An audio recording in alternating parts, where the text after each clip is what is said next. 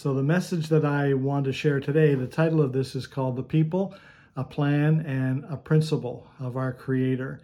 And I'm going to start off by looking right at the beginning of Genesis, and we should have some slides that will go with this. And so this is something that's been on my heart for a while. Some of you have heard me talk a little bit about this before, but I figured this was a good message to bring to everybody. And so we're going to look in Genesis chapters 1 and 2, but then we're going to go beyond that. But this is where I'm going to start. So we start off with at the beginning, Genesis 1, verse 3. Then God said, "Let there be light," and there was light. God saw the light was good, and God separated the light from the darkness. So we start off with God creating everything, but it says he created light. Now, I got a background in science, and I was always taught through school that the universe began with this thing called a Big Bang. Well, there's actually a lot of support behind the idea that the universe, had this beginning, and it began with this massive explosion, which would have been easily described or characterized by an intense amount of light. But we see that God was the one who spoke all of that into existence. And then right from the moment that he creates everything, whether you like the idea of the Big Bang or not, that's immaterial. But right now we want to see that God created it all. And then he immediately starts doing some work. He starts doing some separating and some sorting. It says that he then separated the light from the darkness. One of the things that's interesting is if you go back in the history of science, you don't have to go back too far. And by that, I mean barely over 100 years ago, when science really believed that the universe had always existed. The Bible has always declared that there was a beginning, but science has always said, no, it has existed since the beginning of time. But yet in the last 100 or so years, and then proven actually in the 1960s, we know that the universe actually did have a beginning. And so in some ways, we could say that science has caught up to the fundamental teaching from Scripture that there was a beginning. Excuse me. I hope I don't do a lot of coughing while we're sharing this message. Then the Genesis 1 goes on to talk about more sorting and separating. It says that there was an expanse between the waters which were already there. And then there's more sorting and separating, separated the water from the non-water or the dry land. You get down to verse 11, and basically it says that God said, "Let the earth sprout vegetation." So the earth is what brought forth the vegetation. That's not really any surprise to us. Anyone who's ever tried to grow anything, you know that you put a seed in the ground and the ground brings forth vegetation. It's interesting, again, looking back at science and what science has tried to do over the last 100 years, is science has tried to play God and said that, you know what, you don't need to invoke the idea of God or the concept of God to be able to create everything, because we can create everything. Well, it's also said that only God can make a tree. And all of the ingredients that God used to make a tree, you could arguably say were created in that first moment where it said God said, "Let there be light." The world of science will teach us that in that moment, everything that was ever going to be created was created, and then everything formed from that. Well, I think we're going to see that principle start to bear out here in this first chapter and 2 of Genesis. And so it says here that the earth produced vegetation. Nothing really surprising there. But science, years ago tried to say that, well, we can do this ourselves, and they took some basic chemicals and tried to produce life from non-life. And one of the flaws in that process is that they didn't start with nothing. They started with chemicals that already existed, and so God is the only one who can make a tree, because perhaps the secret of making a tree is in the dirt. And so if the scientists were to say to God, we can do what you can do, the moment the science tried to get a hold of some of the existing chemicals to do this, God might say, no, you get your own chemicals, you get your own dirt. And so we see that God really comes to the forefront here when we talk about how everything was created. We can debate long and hard into the night about the exact process that he used, but the opening chapters of Genesis do give us some insight that things may be not as different from what science teaches as we might have originally thought. Then if we carry on in verses 11 and 12, it's if I finish that, he says, let the earth sprout vegetation, plants yielding seed and fruit trees of the earth, bearing fruit after their kind with seed in them. And it was so. The earth brought forth vegetation, plants yielding seed after their kind, and trees bearing fruit with seed in them after their kind, and God saw that it was good. So after God produced, or let the earth produce vegetation, then he gave the command for the vegetation to reproduce itself. And that's the process that would make sense to us. That's what we see. And so again, this all fits our logic. Then in verses 14 to 18, we see more separating and sorting, light from dark, day from night in the seasons. Verse 20 and 21, it starts to get a little more interesting, because now suddenly water is teeming with life, and the sky has life in it as well. Let me read what it says in verses 20 and 21. Then God said, let the waters teem with swarms of living creatures, and let birds fly above the earth in the open expanse of the heavens. God created the great sea monsters and every living creature that moves, with which the waters swarmed after their kind, and every winged bird after its kind. And God saw that it was good. So where did the life come from? Did God suddenly just create it from nothing? Or did he create life from lifeless water? I don't know. There's not enough information here. Verse 22, then God blessed them and said, be fruitful and multiply and fill the waters and the seas, and let birds multiply on the earth. So once again, we see this idea that God produces something, he creates something, and then he says, now go and continue to reproduce yourself, telling the creatures in the sea and the creatures in the sky to reproduce themselves. Things get really interesting in verses 24 and 25. Because now we see where the land is to bring forth creatures and animals. He says in Genesis 1:24, then God said, let the earth bring forth living creatures after their kind, cattle and creeping things and beasts of the earth after their kind. And it was so. God made the beasts of the earth after their kind, and the cattle after their kind, and everything that creeps on the ground after its kind. I know that there's this long debate going on between Christians and scientists. I don't think there's any debate between Christianity and science. I think the debate is between the people on both sides of that. And a lot of Christians are very strongly against the concept of evolution, saying there's no way that God used evolution. Well, if you find evolution a hard pill to swallow, then abiogenesis is really what we're seeing coming out here in Genesis chapter 1. Abiogenesis is the concept that life comes from lifelessness. And it says here that let the earth bring forth living creatures. And so if I take those words literally, the door is opened up for an interpretation that says God told the earth to produce life. Well, the earth had lifeless material in it, but God had whatever he needed to have in that lifeless earth to be able to produce life. And so maybe we're starting to see some things that have been in front of us all along that perhaps we didn't really want to see. Well, that continues on, not just to the creatures, but also to man.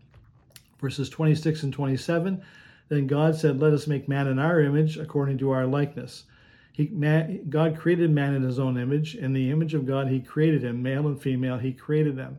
So now we see he creates man and woman. He doesn't tell us how at this point. That's coming up in chapter 2. But what's interesting is God's first command to humans. In verse 28, he says, God blessed them, and God said to them, be fruitful and multiply and fill the earth.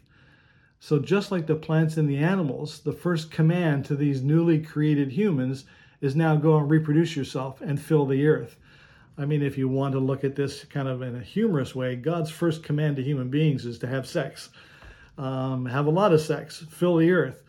Well, we may want to slow down some of that because I think we can all agree that the earth has been replenished. The earth is filled with people. But what we're seeing here is a pattern. And I hope you see that this pattern that has come out so far, and we're going to see this pattern continues. God has this pattern or this principle. He likes to make things from what he has already made, or he likes to make things that then make other things. So I want you to watch for this. And again, even the man and the woman were made from what God had already made. So in chapter 2, verse 7, it says, then the Lord God formed man from the dust of the ground. later on in chapter 2 of Genesis. He says, "To the Lord God caused a deep sleep to fall upon the man, and he slept, and he took one of his ribs and closed up the flesh at that place.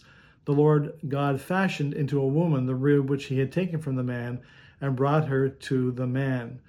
So I have an image here that I'm going to put up. I want you to see this image. It's basically the baby pictures of Adam and Eve, and it's supposed to give you a bit of a chuckle, but the truth remains that even for humans, God made us from what he had already made. It didn't appear like he started fresh. He made Adam from the ground, and the word Adam is actually the literal meaning of the word ground. It's a Hebrew word. And the Hebrew word for ground is essentially a form of the word Adam. And then for Eve, he didn't just create her from nothing. He started with the one he'd already created, and then he took one of his ribs and made the woman from him. And so what we see here is that God really has this fondness for making things from what he has already made. Now, if we look at the technical language in the original Hebrew from Genesis 1, we see two kinds of creative words really come to the forefront. One is bara, and the other is asa. The word bara is essentially to make something, to create something almost from nothing. And the word asa is to take something that you've already made and then fashion it or mold it into something else. Much the way a potter would first make the clay and then use the clay to fashion that into other things. And that language is actually in Genesis chapter 1. So the idea that God makes something and then he continues to make other things or fashion other things from what he's made, that's a principle that we see. And so the title of my message, The People, the Plan, the Principle, here's the people. That's us, creatures who are made in his image. The plan, eternal community with us. And you have to read through the entire scriptures to understand that idea that this is his plan. God himself is three but one. He is literally the definition of community. And so he wants community with us, and he has created us to have community with him. The principle, this is where I want to spend all my time in this message, is that God likes to make things from what he's already made, or he likes to make things that then go on to make other things. This isn't only in Genesis chapters 1 and 2. This carries right through to the New Testament. Look at Jesus himself. God didn't just start fresh and just kind of poof, there's this man named Jesus. He made Jesus from a human mother. He said, here's what I'm starting with, now what can I do? Look at the parables that Jesus told. He made lessons from everyday things. He didn't just come up with some brand new teaching scheme. He said, let me look at the things that people already know. Let's see what we're starting with. And let's make some lessons and some parables and some teachings from that. The parable of the talents. That parable teaches us a bunch of things, but one of the things is that we, as humans, created by God to make other things, the lesson there is that we should be investing what God is putting into us and making more of what he's already giving us. That's one of the lessons. How about miracles? There's a really interesting a miracle that we see. We read this early in the book of Mark. There's a woman who has had this issue of bleeding for 12 years, and she finally has an opportunity to get near Jesus, and there's a crowd. There's just a huge crowd. She really can't get near him, but she pushes through the crowd, and the whole crowd is pushing around Jesus. And she's able to get up close enough to him just to touch the edge of his garment, because in her mind she's thinking, if I can just touch his clothes, that'll be enough to heal me. And so she does this, and meanwhile there's people pressing all around Jesus, and all of a sudden Jesus realizes that something had happened, and he said to his disciples, "Who touched me?" And his disciples' response is pretty funny. They're going, "Who touched you? Are you serious? Who touched you? Everybody touched you. But there's a crowd around us." But Jesus knew, no, there was something different. This was a different kind of touch, because the scriptures say that power literally came out of him. So he actually turned and faced the woman, discovered her. And here's what it says. He said to her, "Daughter, your faith has made you well. Go in peace and be healed of your affliction." he started, or she started with an ailing body, and through Jesus's help, she was able to turn that that sick body into a healed body just by faith alone. So what she needed to do was to start with faith. And we know from another encounter that Jesus had in his hometown and early in the book of Mark that he wasn't able to actually do very many miracles there because there was no faith. Jesus likes to see, what are we starting with? Show me what you're starting with. And if all you have is faith, that's enough. That's enough to start with. Another miracle in Mark chapter 6, one of the more famous miracles, is the feeding of the multitude with the loaves and the fish. And so we know that there's thousands upon thousands of people. It says that there are 5,000 men, but if we count women and children, there could have been 10, 15, 20, 25,000 people. We don't know. And the disciples realized that these people have been with them all day, and they're probably hungry. They need to go home. So they say, Jesus, you need to send these people home because it's time for them to eat. And Jesus says, well, you feed them. And they're going, what do you mean we feed them? This will exhaust all of our our little war chest of money here for the next year. How can we feed them? And Jesus said, well, show me what you got. In other words, show me what I'm starting with. He doesn't just go poof and feed people. He says, let me see what you got. And so they show what they're starting with. They have some loaves and they have some fish. And what Jesus does is he takes those, he blesses them, and then he puts them into the hands of the disciples and said, here, now pass this out. And what we see happening is that there's a miracle that takes place that feeds all of these people. You see, in the economy of God, the economy of Jesus, 1 + 1 does not always equal 2. Sometimes 1 + 1 can equal 20,000.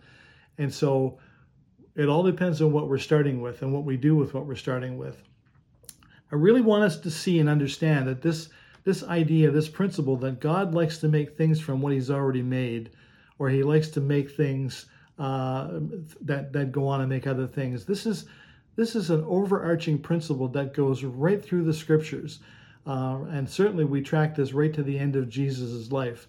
With his final command after the resurrection, Jesus meets with his apostles on the top of a mountain. And here's his final command to them. He's in Matthew 28. He says, go therefore and make disciples of all nations, baptizing them in the name of the Father and the Son and the Holy Spirit, teaching them to observe all that I commanded you. And lo, I am with you always, even to the end of the age. With his final command, he is telling them, I am authorizing you, deputizing you to go and now do what I've done and to make more disciples. And so the making of the disciples is like that Hebrew word bara. You're making them from scratch, but then I want you to fashion them. That's where the teaching part comes in, right? God loves to make things from what he's already made. And he has made some disciples, and he has fashioned them. And now he's sending them out to go and make more disciples.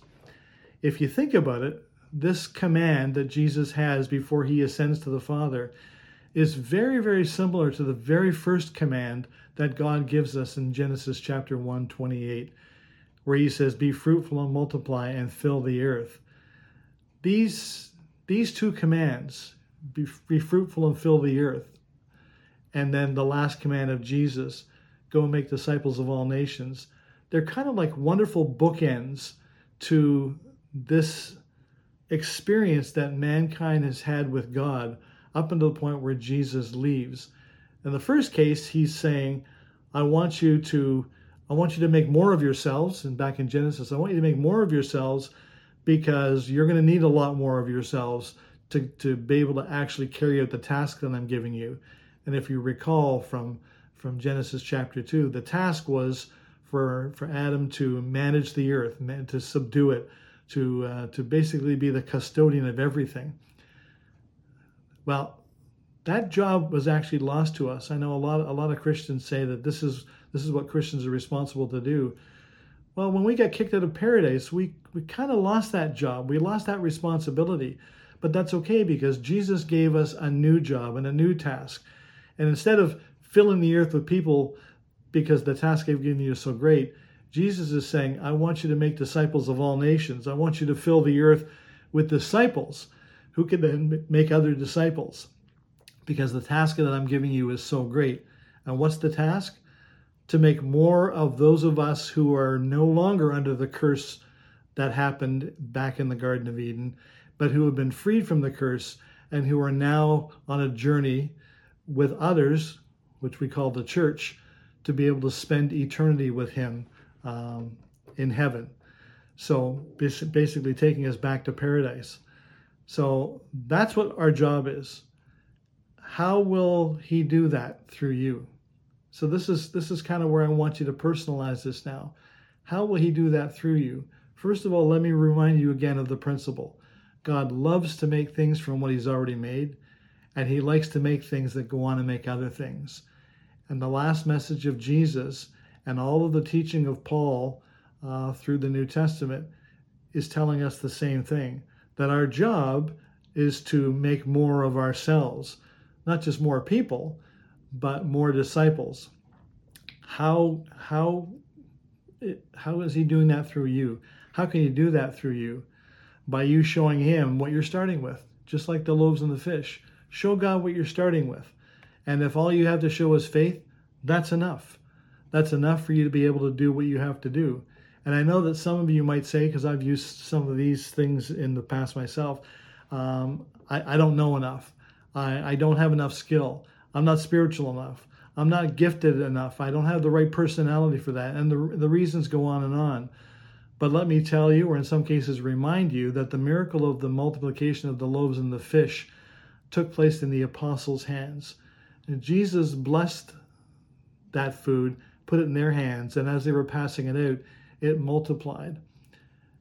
It all comes down to the blessing of Jesus.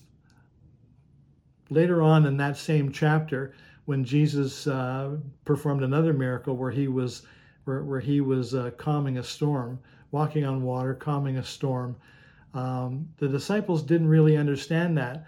And what Mark actually writes in that chapter, he says, but the disciples, the reason they didn't understand the event with the storm, the calming of the storm, was because they also had not understood the lesson behind the miracle of the loaves and the fish. Well, what was that lesson? The lesson is that God likes to make things through those who he has already made. The power comes from Jesus, but the work happens in our hands. If all we have is faith, that's enough. Now, if we can add to that faith some skills, that's great. But all we need to do is start out by putting ourselves into his hand. Just like the loaves and the fish were put into Jesus' hands to bless, put yourself into the hands of Jesus and see if he will bless you.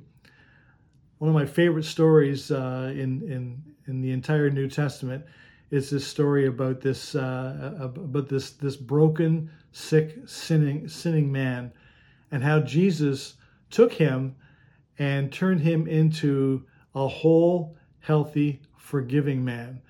How did he do that? Because this man had a bunch of friends who were determined that they were going to have an audience with Jesus. And they cut a hole in the roof of the house and they lowered their friend right down to the feet of Jesus. My friends, brothers and sisters, church, if all we have is faith, and if all we have is the ability to fall on our knees at the feet of Jesus, he can do everything possible through us. You can do the unimaginable. You can do the unthinkable. In fact, it's not just something that is possible, it's actually what God expects. God expects us to do the impossible because he expects us to be connected with him in relationship. I want you to think about this very simple message that I've shared this morning. And here's the question I want to ask you. Who or what are you making?